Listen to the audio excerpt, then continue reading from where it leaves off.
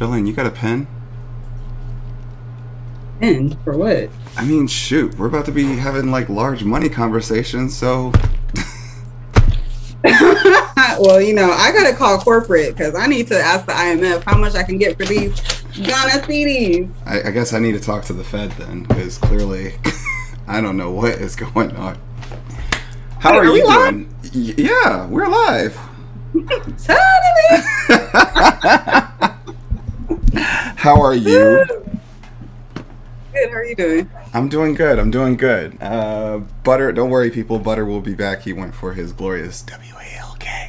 Don't say it out loud. Don't Although say he can spell though. Yeah, I know. Spell. But he's not here, so just in case if there's ever a rewatch, he's gonna look at me like, "You said what?"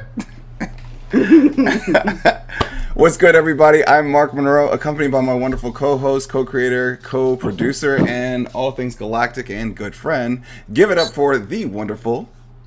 It's Jolene GC, the place to be. What does it, cousins, on this fine Tuesday? Hey, what's up, y'all, and welcome to the Come Up series. And today, just as a spoiler alert, yes, it is. It's a School of Investing episode, so make sure you have your pen and paper ready. But, yo, let's get some stuff out of the way, because, we gotta set the room for today's episode. First things first, I want you to go to the share button and share this to your social media, or share this with 5 friends. Just 5.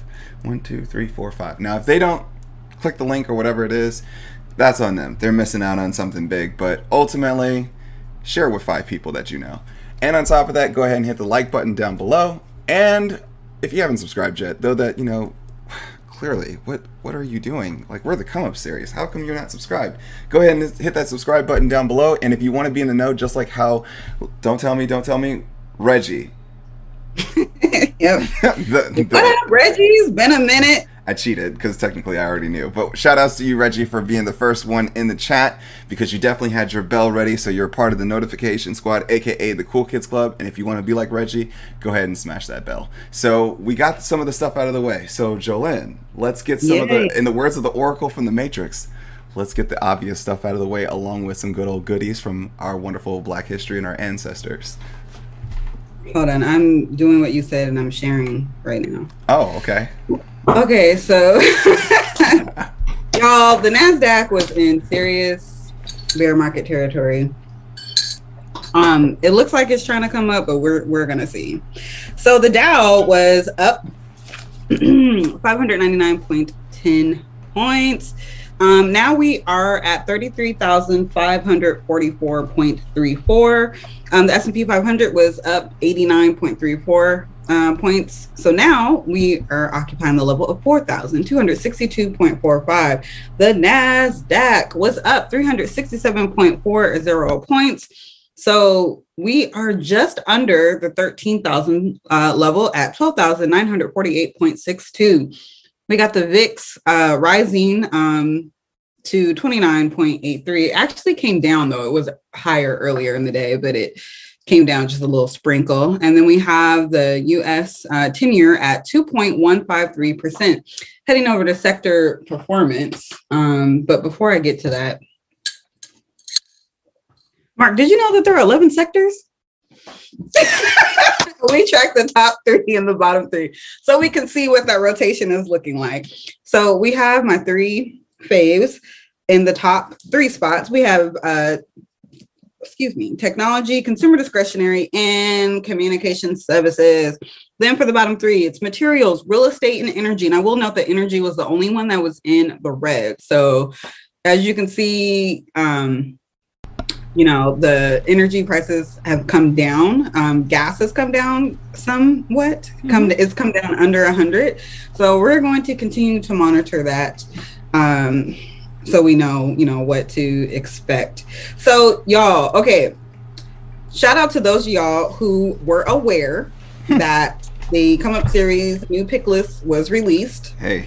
Right in time for Quad Witch. Hey. So I have not updated the database yet for watching our tickers. So I'm gonna just let you know that there's a new list out, and next week we will know which one is coming in the top and which ones are coming in at the bottom.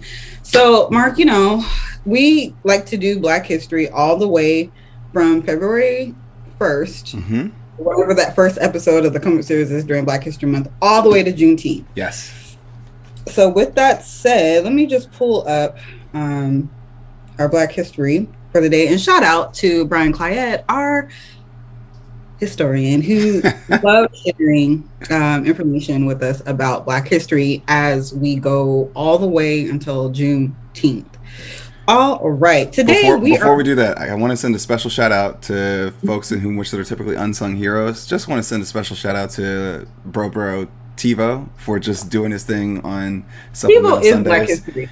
Yeah, he is a whole Black history vibe within itself. And on top of that, we want to send a special shout out to Kayla as well, one of the other unsung heroes that definitely makes a lot of stuff possible in the moderation in the chat. So definitely want to shout you guys out today.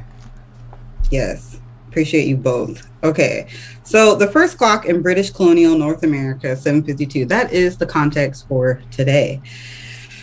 This is a lot, y'all. So this is gonna. This whole episode is gonna be a lot. So you're gonna hear the clank clank of the middle. Hopefully, I have enough water. Well, you have 3 bottles. I only have 1 glass. So don't be telling my business like that. Anyway, here we go. Benjamin Banneker, free Black farmer, mathematician, and astronomer, was born on November 9th, 1731, the son of freed slaves Robert and Mary Bannaky, probably near the Patapsco River southeast of Baltimore, Maryland, where his father owned a small farm. For some years, Benjamin seemed to have served as an indentured laborer on the Prince George's County plantation of Mary Welsh, who had dealings with the Bannaky family, and in 1773 executed her dead husband's instructions to release several of her labor force, including Negro Ben, which is what they called him, Negro Ben, born free, age 43. Walsh was surely not Banneker's grandmother, as argued by many biographers, but she did leave him a substantial legacy. He then lived alone as a tobacco farmer near the Patapsco River. By tradition, Banneker received only a brief education from a Quaker schoolmaster, but he showed an early talent for mathematics and construction when, at age 21, he built a model of a striking clock, largely out of wood, that became renowned in his neighborhood. He read widely and recorded his researches. His skills drew him into contact with a wealthy white family, the Ellicotts, who had established flour mills and an iron foundry on the outskirts of Baltimore in the mid-1770s. Shout out to our ancestors who did the majority of that work for that family to have wealth. Moving on, Banneker continued to live on his farm in declining health and died on October 9th, 1806. Only fragments of his later writings survive, as most perished in a fire after his death. His life and work have become enshrouded in legend and anecdote, but his achievements ranked him among other American scientists of the time, and they were the more remarkable as the product of patient, lifelong self-education emerging out of humble origins. So we're going to have so many figures in history who are unsung. Mm-hmm. And so I just encourage you all now to think about the people that are in your family, your networks, who are the heroes and sheroes of your life, and give them their flowers now. Like, don't wait until they're gone. Facts. So Mark, are you ready to talk about these money moves? I mean, I'm ready if you are. Okay. You got a iPad and everything else ready to go? No, you know my iPad is out of commission. Wait, what? Paper, pencil. We're gonna fix that. I just haven't gotten around to it. It's just whatever. Anyway, it's a sore subject, Mark. I don't want to talk about it. Okay, let's move on. All right, so y'all, I hope that you have your pen and paper or your tablets, whatever it is, at home. Hopefully you share this out to everybody else. If you've received this link from somebody who actually just invited you, be sure to definitely give them their flowers, because you'll definitely thank us by the end of this episode and be thanking them. So don't thank us, thank them. All right, so today's episode is going to be all about money. Go figure. So, are we ready? Should we give people a little bit more time to, like, go sharpen their pencils or whatever it is? If you're ready, go ahead and throw up yes in the chat. How about that? No, fire emoji says that's what's about. No, money bags. Money bags in the chat. Money bags in the chat. Money bags in the chat. Oh, okay, this is going to be interesting. I'm looking through the chat right now as we're waiting for people to take a seat in the classroom. And I see. Shout out to Tivo for putting in the top 3 and the bottom 3. Let me see. Where do you do that? Thank you. Well, I see it. Thank you. It's interesting. Joanne's made it to the top 3. Interesting. Very, very interesting. Okay. I see money. I think they're ready. Now I'm talking. Now we're talking. Smells like money in here. All right, so let's do it. We're going to talk about money and policy. A lot of folks don't believe that pretty much that these two go hand in hand, but au contraire, they definitely do. So, here at the School of Investing, your tuition is definitely still paid for by the ancestors and forever will be. So we hope that y'all ready. So let's go. So when we think about money, right? We think about it in simple things like in how is it that we spend things, right? But let's look a little bit deeper. I look at money like this. It's the stuff that makes the world go round. We use it to get the things we need and the things we want. Just imagine this real quick. We'll sell stuff for it, work long hours for it, and even go on game shows, if you're lucky, for it. But what exactly is it, right? We as humans have used a lot of different things as money in the past. For a long time now, we've been using small pieces of paper, handing them to each other directly or sending electronic messages with credit cards and account numbers saying, I owe you this much or of that paper and you owe me this much amount of that paper. Mm-hmm. So why do we work and trade and gamble for paper? So just to give you guys something that's kind of new, I'm actually going to give you what this lecture is going to be all about. So we're going to talk about monetary policy for sure. We're going to go through a little bit of the history, where we're at today, the structures, the actual policy in action, and then let's have some takeaways. So first things first, how did we get started? Our modern currencies of dollars, pounds, and yen were once backed by gold, with each bill representing a certain amount of the valuable metal.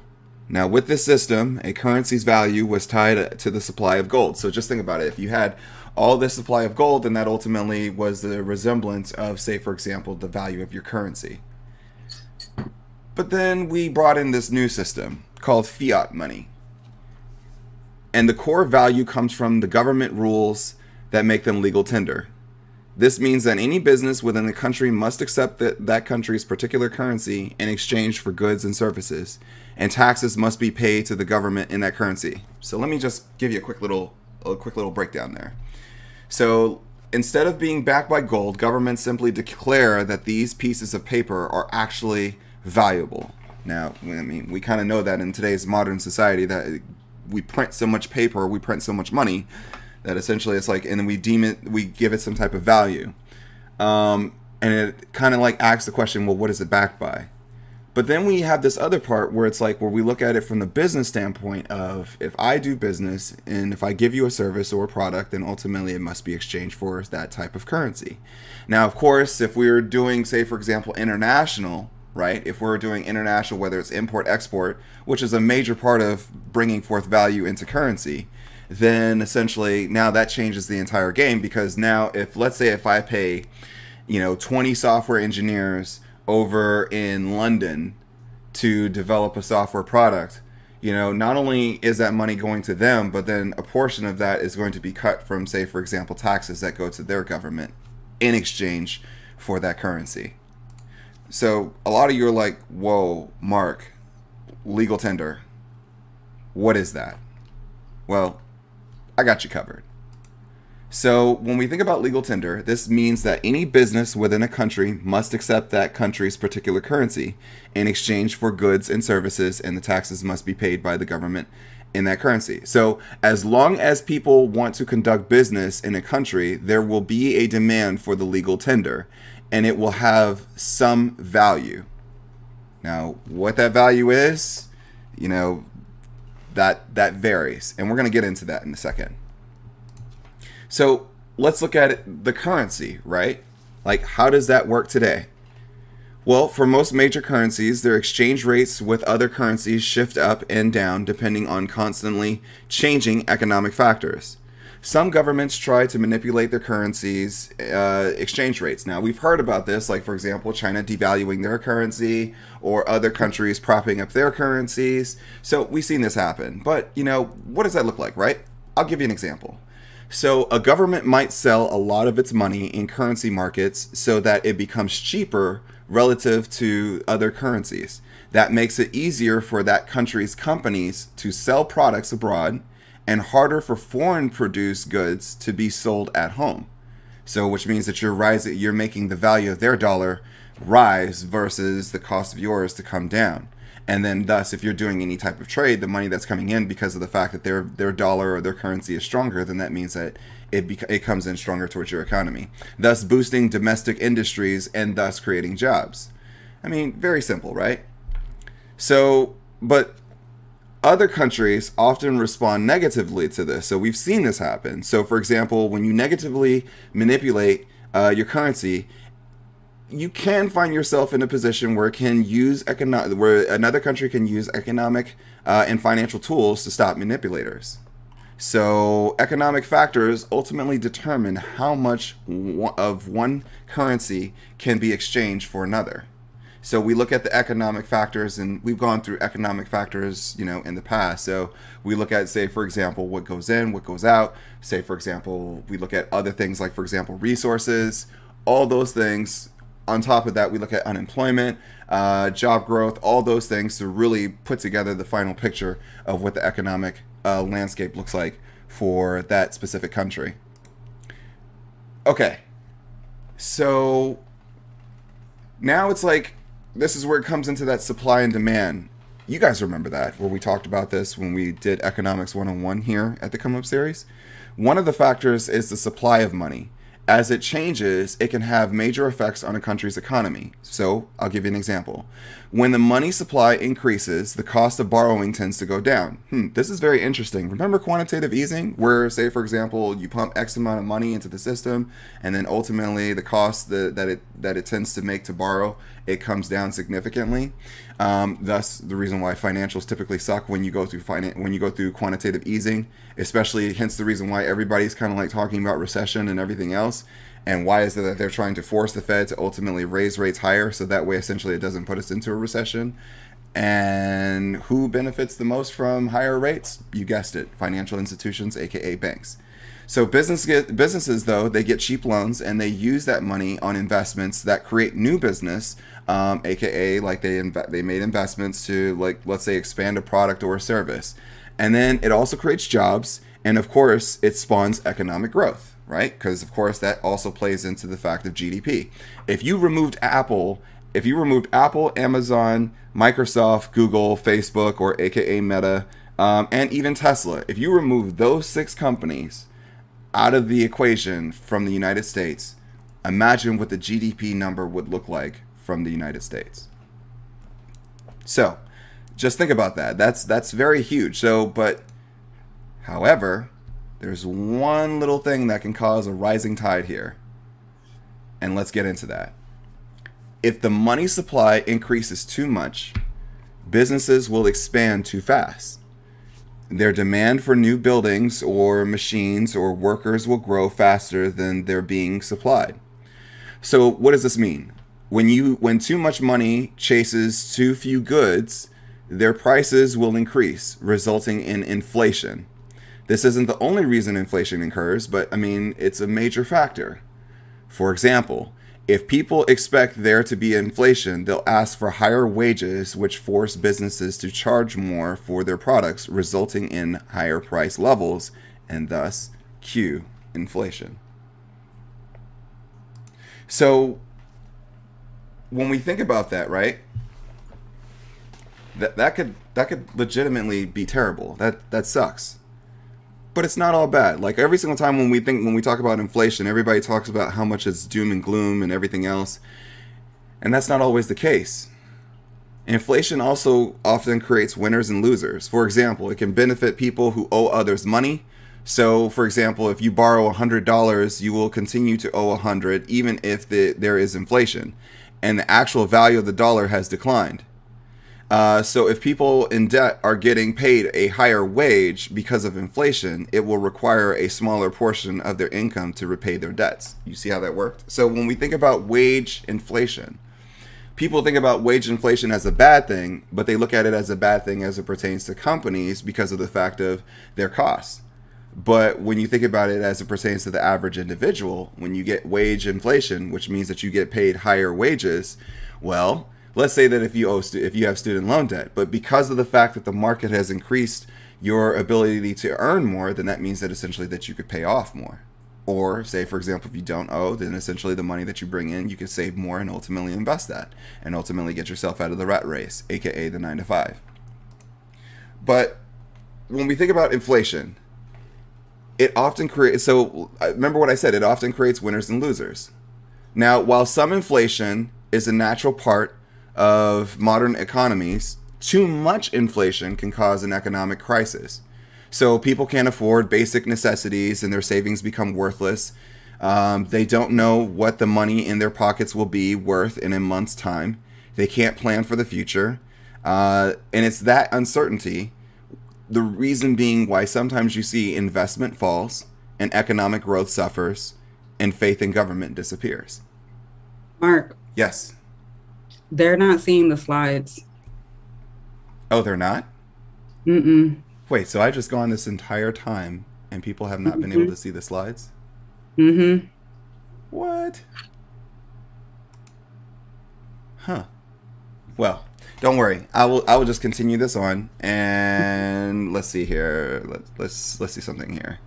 What is going on?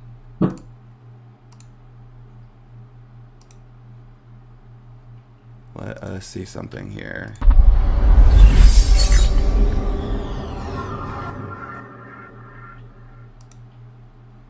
Yeah, so they can't see that? Okay, they should be able to see it now. Let us know if y'all can see it. Okay, so I'll try to keep going. If they can see it, then let me know. Okay, so wow. So the whole time people weren't able to see my brilliant, like, you know, for example, oh wow, that's interesting. The slide that I see that is on now is the inflation slide. Okay. Well, we gonna make this work. See it now. They see it now. Okay. I was like, I was getting nervous over here for a second. I was like, hold up. All right, I think I figured out how to make this work. So I think the slide that people most recently saw was this one. All right, so here we go. Don't worry, people. I will upload this slide, this presentation, and it will be made available for each and every single one of you in the description down below. So don't worry. So, man, they missed all of that. And I put a lot of heart and energy and soul towards this. But let's get to it. So when we think about things like, say, for example, monetary policy, right? So, for example, this is where it leads us. Because now that we're talking about inflation, it leads us towards monetary policy. Now, let's get into it. So when the money supply decreases, inflation becomes less likely. And it's possible that prices in goods and services might even decrease. This is called deflation. Now, this is what some folks are kind of like leaning towards in the sense of where we start having those supply issues start to subside, then we'll get into a deflationary environment. Hopefully not a stagflation where everything is just stagnant. All right, but then there is less money for businesses to hire people, and with less people working, less money is available to spend, so the economy starts to shrink, aka GDP growth starts to slow down. All right, so now we made it. All right, because now we get to talk about the policy. So many governments try to manage their economies and avoid severe inflation or deflation by changing their money supply through what is called, aka, cue it, monetary supply. We are here. We have finally made it. So they use expansionary monetary policies, which encourage banks to make loans cheaper and lend out more money, making it easier to borrow. This increases the money supply and expands the economy. So, or governments could use this contractionary monetary policies, which encourage banks to make loans more expensive and lend out less money, making it more difficult to borrow. This decreases the money supply and contracts the economy, because if the economy doesn't have enough cash to be able to create supply, or to be able to literally create more business or create growth and everything else, and of course the economy is starting to slow down. Now, a good example of that is look at China's economy. So when investment starts to slow down, then that starts to create that tsunami wave. So if we think about it, monetary policy is conducted through a central bank. So in the United States, the central bank is the Federal Reserve, but you'll also hear it called the Fed. It operates independently from the rest of the US government, supposedly. That way, instead of making politically convenient decisions in the short term, it's able to focus on what's best for the economy in the long term. So any decisions that the Fed makes should typically have an impact over the next 6 to 9 months down the road. So if the Fed is, say, for example, going to raise rates, if they hike rates by 0.25 or 25 basis points, then that should have an impact on the economy over the next 6 months. Hence the reason why they said that we'll take a wait and see approach. So once we raise these 25 basis points in rates, Wall Street, you can go sit down and have a Coke and a smile, and let's see exactly how things shape out. So let's get into the Fed a little bit, right? Because the Fed has two goals. We talked about it, and they call it a dual mandate. One, to maximize employment, and the other one to keep inflation rates low. So maximizing employment often requires increasing the money supply with, expansion policies, while keeping inflation rates low often requires slowing the growth of the money supply with contractionary policy. So you're causing things to contract, aka, hey, we're going to stop buying up bonds. We're going to start releasing the debt on it. We're going to start clearing off our balance sheet. We're going to start raising rates. We're contracting those policies that went from an easy money supply to now we're going to start getting into a much more hawkish Fed. And hence the reason why you hear dovish or hawkish. Hawkish meaning that essentially they're getting more tight and more aggressive, versus dovish, lighter tone, and hey, we got your back. We're here for you. All right, so the Fed is constantly performing a balancing act, making sure that inflation doesn't get too high by making sure that employment doesn't fall too low, and essentially protecting the economy from running too hot or too cold. So you've heard this statement before. All right, so if it runs too hot, then that can put you in a terrible environment in which that inflation has gotten out of hand, and thus nobody can afford anything. Or, they'll still be able to afford things, but it's going to cause the economy to significantly contract, in which we go into a depression. We can go into a depressionary environment. If it goes too cold, then that means that essentially that, hey, we need to get moving and everything else, and things are ready to move, but it's just that we do not have the capacity. All right, so the Fed also regulates large banks and important financial institutions in an attempt to limit the economic risks they pose to the country. Like most central banks, so it's not just the Federal Reserve. You have, say, for example, the Bank of Japan. You also have the ECB, which is the European Central Bank. You also have, say, for example, the Chinese bank. So you have multiple different central banks out there. We're just talking about the Fed, but if you look at the Fed, then ultimately you're looking at the leader of the pack. I mean, we'll get into that in a little bit, so that way you can understand what we're talking about.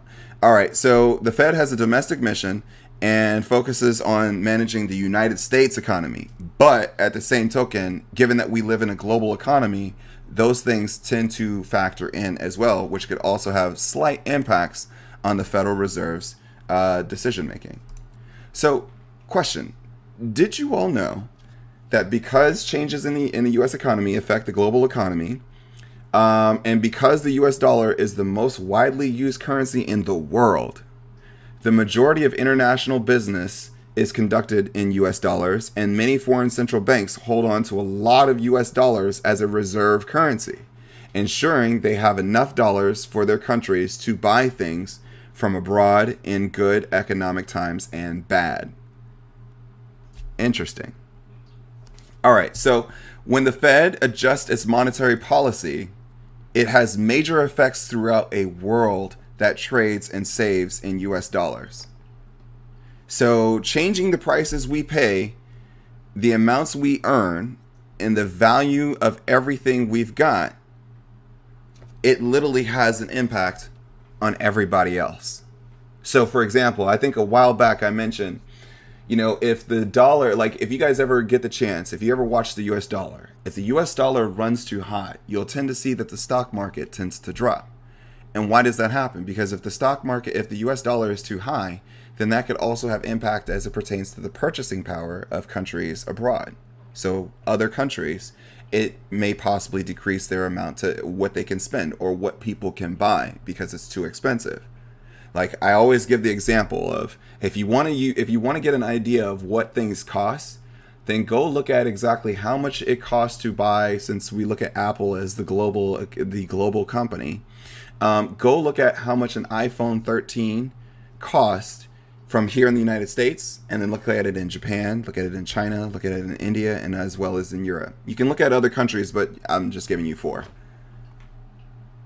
Okay, but then there's this thing called the IMF, Jolene. Oh yeah, I love the IMF. Would you like to talk about it? Sure.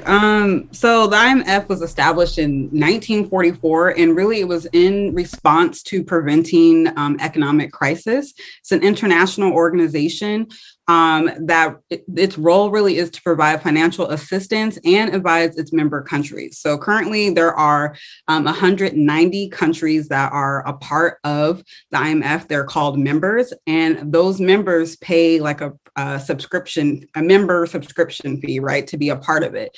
And that fee is based on how large their economy is. It also provides voting power. So you all can guess that the United States has the most power because our economy is the largest. So our our vote packs a super heavy punch. So when the United States says, look, this is what we're going to do as it relates to the world economy, then all other organizations usually take heed to what the United States has to say. And that's also, I mean, it's not explicitly stated, but also the United States is a nuclear power. So it's like, how are you going to disagree with the nuclear power, regardless of what your vote is? So that's something else to keep in mind.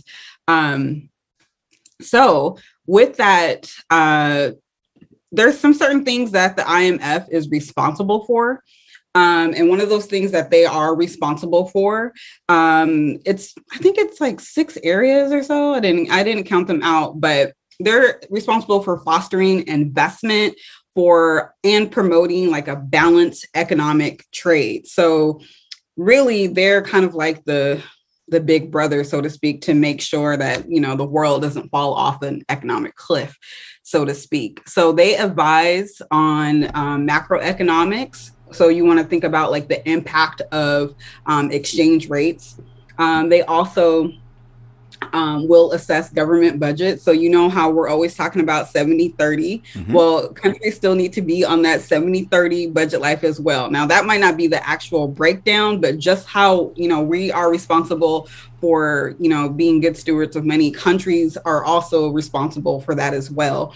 And the IMF does it, that their whole role is to advise on that.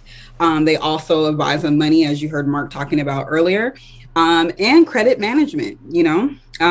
So they will also appraise financial sectors and regulatory policies of a country. Mm-hmm. And they also have advisory role when it comes to like structural policies. So think of like the labor and employment of a country. Yep. So it's like having a big brother or big sister who steps in and says, okay, let's get your financial life all the way together. And we're going to make sure that, you know, your country is healthy.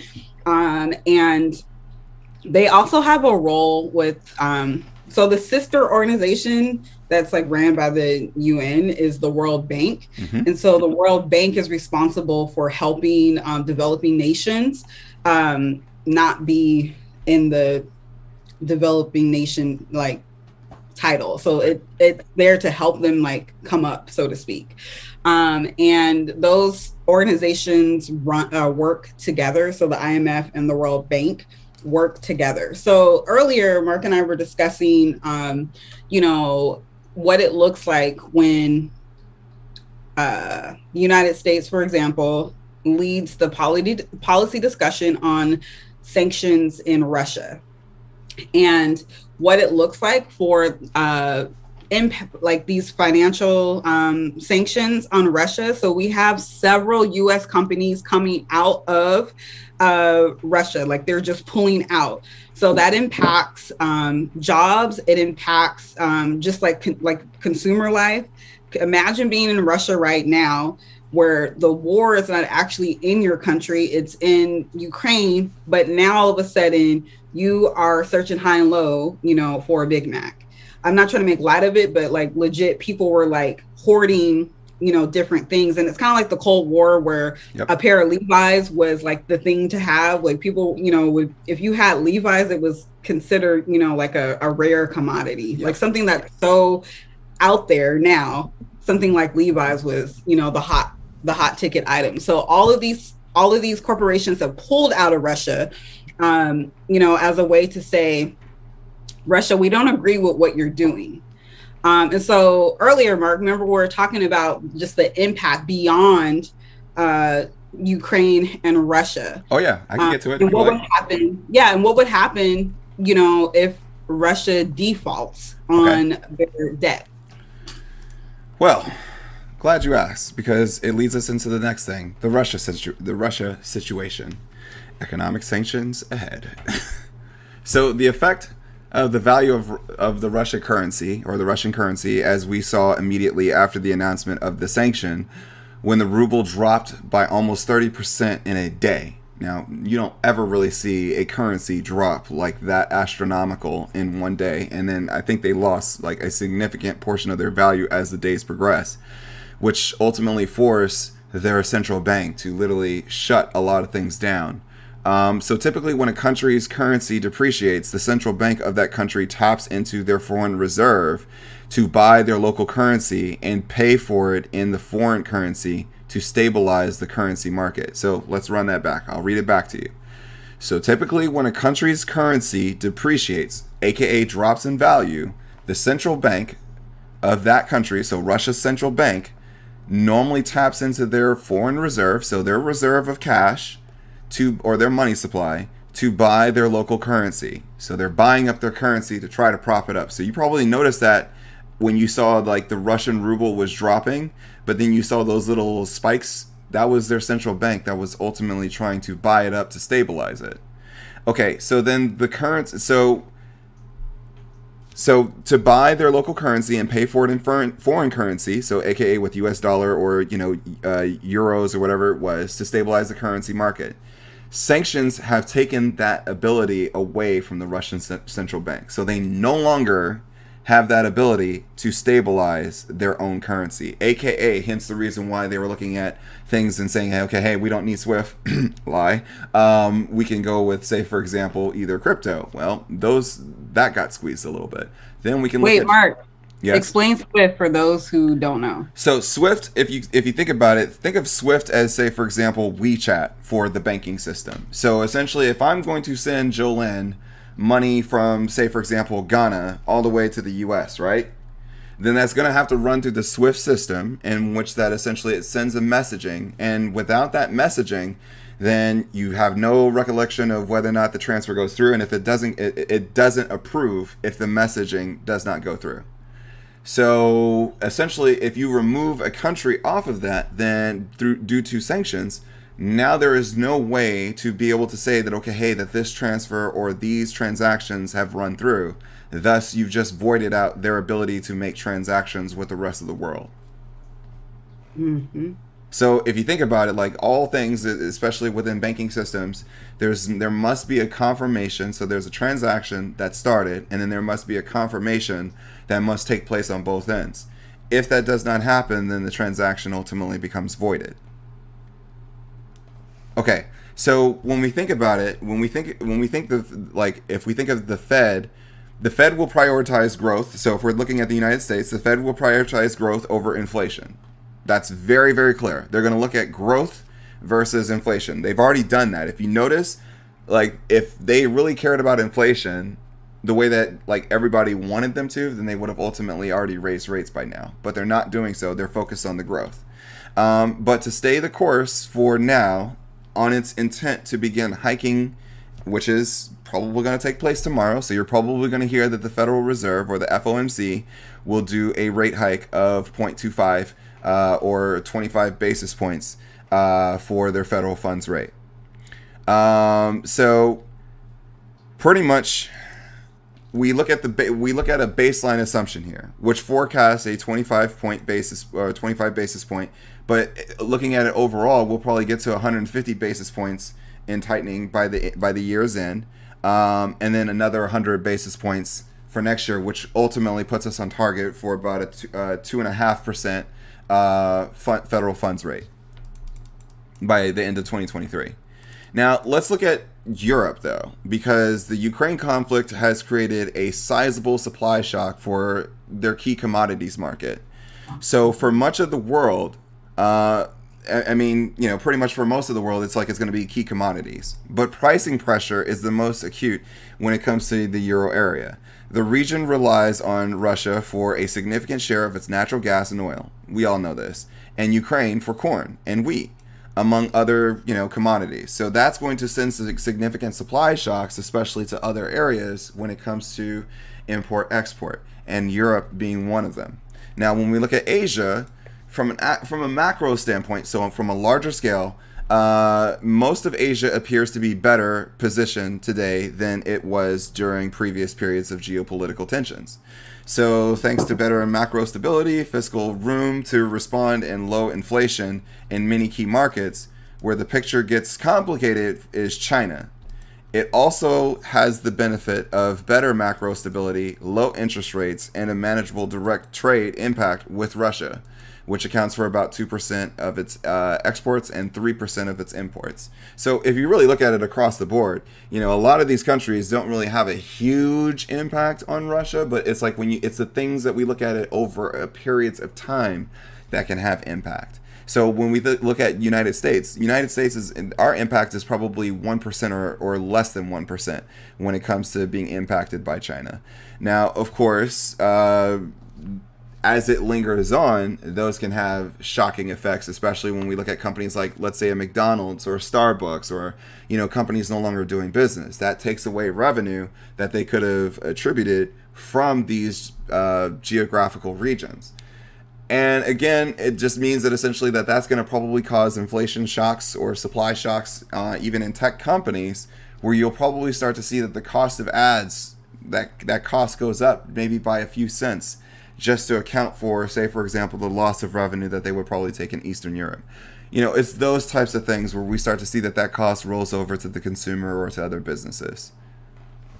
So there was an article on The Guardian. It came out on Sunday, and it was talking about Russia's default, and what's her name? What is her name? Kristalina Georgieva, I think that's her name. Yes. Yeah, she's like the head of the IMF. So she basically said, and this really tripped me out, because when they were discussing, you know, the probability of Russia defaulting. So she was like, yeah, they're probably going to default, but, you know, it's not going to be a huge impact. Yes. And so she said it would not trigger a global financial crisis. No. But what was really tripping me out when I was reading about it was, she's like, for now, no, we're fine for now. Like, it's not going to be an impact. And she said the total exposure of banks to Russia amounted to around $120 billion. Yep. An amount that, while not insignificant, was, quote unquote, not systematically relevant. So that just goes to show you, like, when we're talking about money and global money, it's way up there. So if you're not sneezing at $120 billion, like it's like nothing to you, then that just goes to show you, like, how much money there is in this world. Yep. And then also like the significant, or not as significant, at least not right now, impact of when these countries that are a part of the IMF default. But Mark, like what you were saying, that whole it's like the impact over the long term, over time, right? Yeah, over time, it just starts to erode just a little bit to the point where, okay, well, now it's a problem. Yep. So when we're thinking about I want us to like talk through like what it looks like when we're thinking beyond just Russia and Ukraine, because in that same article it was talking about like the impact that this war will have on Africa, meaning that there will be hunger in Africa because Russia invaded Ukraine, and then it's attached to imports and all these things. So you just nailed it. It comes down to imports and exports. You know, a lot of countries rely on certain things to be imported, and it's like, you know, it doesn't mean that, you know, other countries can't produce, but again, it taps into either their reserves or they can only produce what they can produce. So once you've hit peak production or peak, you know, peak levels of supply, then there's nothing else that you can do there. And thus it's like, okay, hey, right now you have other countries looking to compensate for such loss, but at the same token, it's still a significant loss where not everybody is going to be able to come out of this unscathed. You know, like for example, for Americans, it's pretty much, okay, hey, you're going to see higher prices in certain commodities. In other countries, you're going to see that, okay, hey, that, you know, food supplies become somewhat short.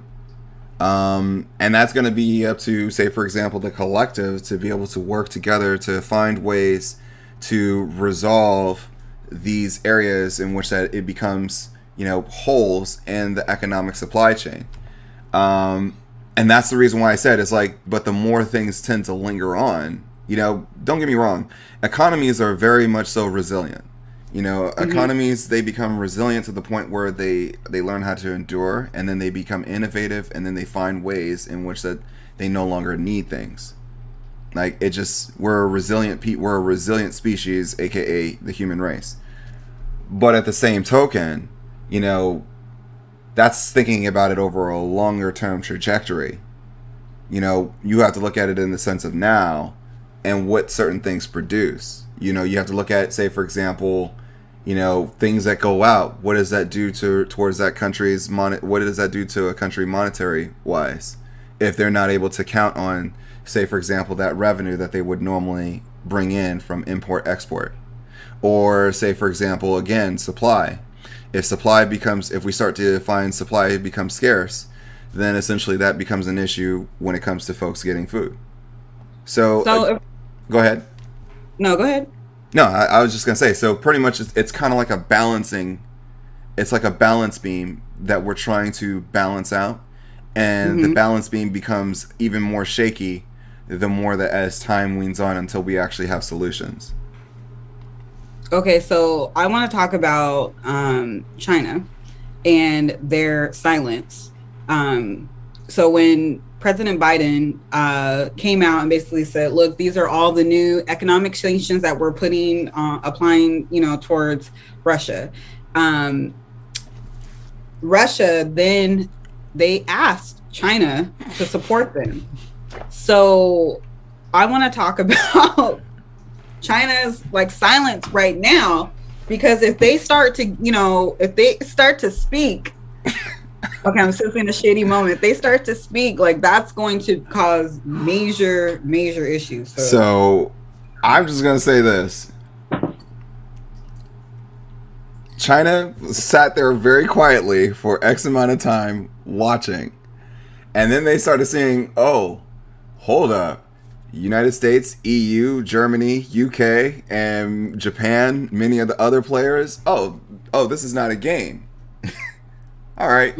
Well, you know, we're not gonna try to meddle in other countries' affairs, because that's really what China is all about. China is about one thing and one thing only. That's about money. Like ultimately becoming a global superpower, and literally providing to the rest of the world, and ultimately making that paper. Like if we had to place the countries as people, China would be like, yo, I know that you ain't messing with that person, but hey, I'm out here trying to make money. I'm out here trying to get that bread. So you want to do business with me? That's fine. But yeah, at the same token, yo, we ain't gonna we ain't gonna talk very heavily about it. This ain't gonna be publicized. I work with you. You keep it quiet. Boom. Don't put don't add my name into anything. Russia is like that type of person where it's like they're throwing a temper tantrum right now. They're in their feelings, and ultimately it's like they feel like they want to be like the one that everybody fears. And it's like, they came out and it's just like, okay, hey, we come out guns blazing, thinking that we can do everything, and then you started realizing, oh, well, maybe we weren't as good as we thought we were, and now we have to make some adjustments on the fly. We have to pivot. And United States is like, you want that smoke, player? Okay, let's go. And I think that when we look at it from the standpoint of where we are, I think that you kind of seen that China's kind of like, hey, whoa, time out. We don't want that kind of energy. Again, I'm about making paper. I ain't about creating enemies. And I think when we look at, like, for example, when it comes to China, China's not in it for friendships. China's in it for the business. Right. So, again, anything that has an impact on China being able to do business will ultimately have an impact as it pertains to their decision. And I think that when it comes down to, okay, hey, will China support, Russia when it comes to their military weapons? I think it came out earlier today where China was like, nah, player, we don't want that smoke. Well, I think that's good on them. So what's the significance of we already know that Russia can't access their gold and other their other reserves, right? Yep. So part of their reserves is in the Chinese money. So what significance does that have, like, in this? Can they is there any slick stuff that they can pull, or? Yeah, I mean, they could. I mean, China could definitely pull some slick stuff if they wanted to. I mean, you have to understand that they are one of the world's largest economies, and at all, like them in India. But yeah, at the same token, it's like you have to think about, like, what does that do to their economy? Like, you have to remember, it's like when it comes to like natural resources and stuff like that, China doesn't fully produce that much. There's a lot of stuff that's taking place in mainland China, but yet at the same token, they import a lot. Mm-hmm. They don't import as much as other countries do, but they definitely still have significant import. When you think about their technology, I mean, you saw what happened to many companies when the U.S. had shut off certain access to specific technologies. Mm-hmm. So again, it's a tough one, but yet at the same token, I'm like in the camp of saying I would never say never, because of the fact that anything is possible. Now, because China has been silent, they haven't said anything, like, as far as directly to Russia. They may have said, look, we don't want that smoke, but they haven't, they're in action. They haven't spoke against Russia, but at the same token, they're not fully condoning their behavior. Right. So if Russia has money, like, if part of their reserves, I don't know how much it is, maybe I think it's like over 600 billion or something, and part of it is in gold, some of it is in US, which they don't have access to, and the other part of it is in the Chinese currency. So what can they do with that? Like, is that part doesn't seem like it's you gotta find another player that's willing to, like, do business with you outside of outside of NATO or outside of the UN. So there are countries out there, you can get in business with rogue nations. You can easily do that. But then at the same token, like North Korea? Yeah, like North Korea, you can go into other arenas, but at the same token, you run risks there. Like, any move in this stage of where we are produces a significant risk. Not for Russia, but the folks in which that choose to do business with Russia. Gotcha. Like, that's the thing. It's like, imagine, like, say, for example, if you had two people that were beefing with each other, and then it caused a divide within the room. Now everybody in the room has got to sit there and everybody's got to pick a side. Mm-hmm. Then you have the other folks that are like kind of like, you know, I'm sitting here weighing out my options. I'm not trying to be at beef with anybody. And then you have the folks that are just like they're picking, you know, the sides, and ultimately the folks that are in the middle, they're being like, hey, you know, you're seeing some of the greatest brinkmanship here, because now in brinkmanship in game theory, it's like, all right, well, hey, you do this, hey, you run the risk of, you know, hey, we're gonna put you in the same category as this country. Again, it's tough because, you know, the question is that would Russia have even invaded Ukraine if Ukraine was a part of NATO? The answer is no. No, they wouldn't have. And they were trying to get that application, you know, in, but clearly it didn't happen. We know part of those obstacles why it did not happen given the prior administration. So we are somebody's asking brinkmanship. So let's explain brinkmanship real quick. Brinkmanship is a game theory, and I challenge everybody, if you haven't read this book, please read it, Thinking Strategically, because there's a bunch of other game theories that play out not only in just business but also politics and everyday life, which, I mean, honestly, I didn't really remember that many books in college, but that was one of the books that stuck out with me since my freshman year. So just think about it. If I'm still rocking with that book since 2004, all the way in it's 2022, it's saying something. And I still apply that same type of knowledge. But brinkmanship is one of the game theories where the idea is you're compelling your adversary, you're taking them all the way to the edge, the brink, and then compelling them to pull back. And there's some things about brinkmanship. Like, for example, the brink is only as strong as you hold it up. And on top of that, it's only as strong as if the person whom which that you're compelling is if they believe it or not. If they don't believe it, and if they want to test your gangsta, then ultimately they're going to literally move against you and ultimately challenge you. But yet, if they are not about that smoke, then what they're going to do is they're going to say, all right, well, hey, I digress, I fall back, and ultimately your brinkmanship was successful. So we see this take place in many different types of tactics, whether it's negotiation, politics, and everything else. You saw it play out with Donald Trump in China, where it was ultimate brinkmanship, as well as with other, like, you know, organizations, like, for example, Paris Accord and all those other things. You saw brinkmanship at its well, not at its best, but you saw it very heavy. So where we sit right now is you're seeing a part of it playing out in brinkmanship, where you have a collective group that is literally compelling a country by literally starving, like, well, not starving, but literally choking the life out of on the economics, which literally says, okay, hey, we're going to smoke you out, which means that, okay, hey, we're going to cut off all these things to you through sanctions, and you're cut off not only just from the United States, but from other major countries in the world in which that you're probably holding court as it pertains to currency.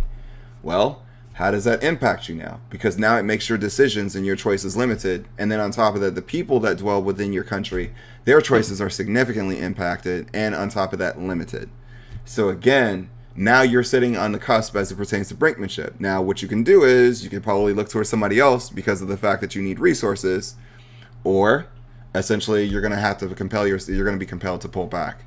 So and that's where we're probably going to see it play out over time. It's pretty much like as if you wanted to say, like, playing chicken or calling someone's bluff or whatever it may be. That's going to ultimately decide the factor of how we see this brinkmanship plays out. Okay. So we are at 6:30. We have a couple of announcements. Okay. First announcement. Supplemental Sundays returns this Sunday. Hey. Never left, but they'll be back this Sunday at 5 p.m. Pacific Standard Time. That is 8 p.m. Eastern Standard Time. And the topic will be a continuation of futures. And in that session, specifically strategies as it relates to future. So you do not want to miss that. Shout out to Tebow and AJ holding it down on Sundays. And then, Mark, there was a riddle. There was. Yo, we were trying to do a pop-up for the people for Quad Witch. We were, but nobody. Y'all did not answer this riddle. So now we might not see y'all on Thursday. Yeah, I'm gonna leave that decision to Jolene. I'm just kidding. You gonna put it on me? I'm not gonna put it on you. I don't mind popping up on a Thursday. I mean, I think it will be good because we have the new pick list. You know. How about you this? We'll do a pop up on Thursday, but because of the fact that they couldn't get it right, we'll probably only pop up on people for maybe 25 to 30 minutes. We'll make it short. Maybe 30 minutes because Yeah. it takes us a minute to get on. So Yeah, you know, 30 minutes. we're gonna keep it brief, p.m. but we're gonna keep it black. Yes, 5:30 to 6 p.m. That's Pacific time. Yes. We'll be back on Thursday for the Wait. pop up for the people. Wait, that's what time Pacific time? 5:30. 5:30 Pacific time, 8:30 Eastern time. Okay. Yes. So pop up for the people, because we love y'all. Even though y'all didn't answer the riddle, but that's okay. So we'll give you 30 minutes. Should I explain the riddle on Thursday or should I explain it today? Maybe Thursday. No, explain it on Thursday. Yeah, we'll explain on Thursday. But a lot of the questions that came in today had to do with quad witching, so we'll reserve those questions. And I'll send out another question poll on my Instagram to gather questions that you all might have for quad witch. We may do like a lightning round, or maybe we'll just compile the questions and just see like what the general themes are and then answer those questions, because there are several videos out on quad witch and all that. And yeah, we'll talk about, just what the context is for this quad witch, given, where the economy is right now and all that good stuff. So you're welcome. And on top of that, I got another announcement. What's up? The Come Up series is officially, there's a community on Twitter. There's a Come Up series community. Yes. Finally. Just joined. Didn't even know about it. I just joined it. Yo, I don't really be on Twitter like that. I do. It's easier for me because it's like, it's like having to like put together photos and all this other stuff. It's like, okay, you whatever. Can just talk, I'd rather just send a quick note, just share some knowledge. Boom, there you guys have it. Like, let your imagination run wild. All right, so we'll see y'all on Thursday for about 30 minutes. The best 30 minutes of your life. There you go. We're gonna call it like the power half hour. Yes, a little power 30, a little G30. All right, y'all. Thank you so much. I gotta count my money, so. Yeah. And we gotta go make sure that some checks clear. All right.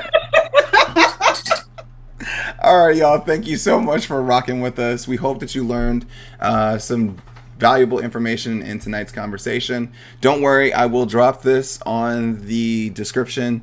There'll be a Google Drive link so that way you can download the file or just go check it out and literally read over it. It'll just be a nice little PDF, and we'll make sure that it's available across different social media platforms as well. So don't worry, we got you covered, because it's not your fault that our system had somewhat of a technical difficulty that needs to be fixed. Anyways, until next time, I'm Mark Monroe. And I'm Jillian GC, and the place to be. All right. This has been a Come Up. Thank you for sitting with us at the School of Investing. We will see y'all on Thursday at 5:30 Pacific time, 8:30 Eastern time. Until next time, peace, y'all.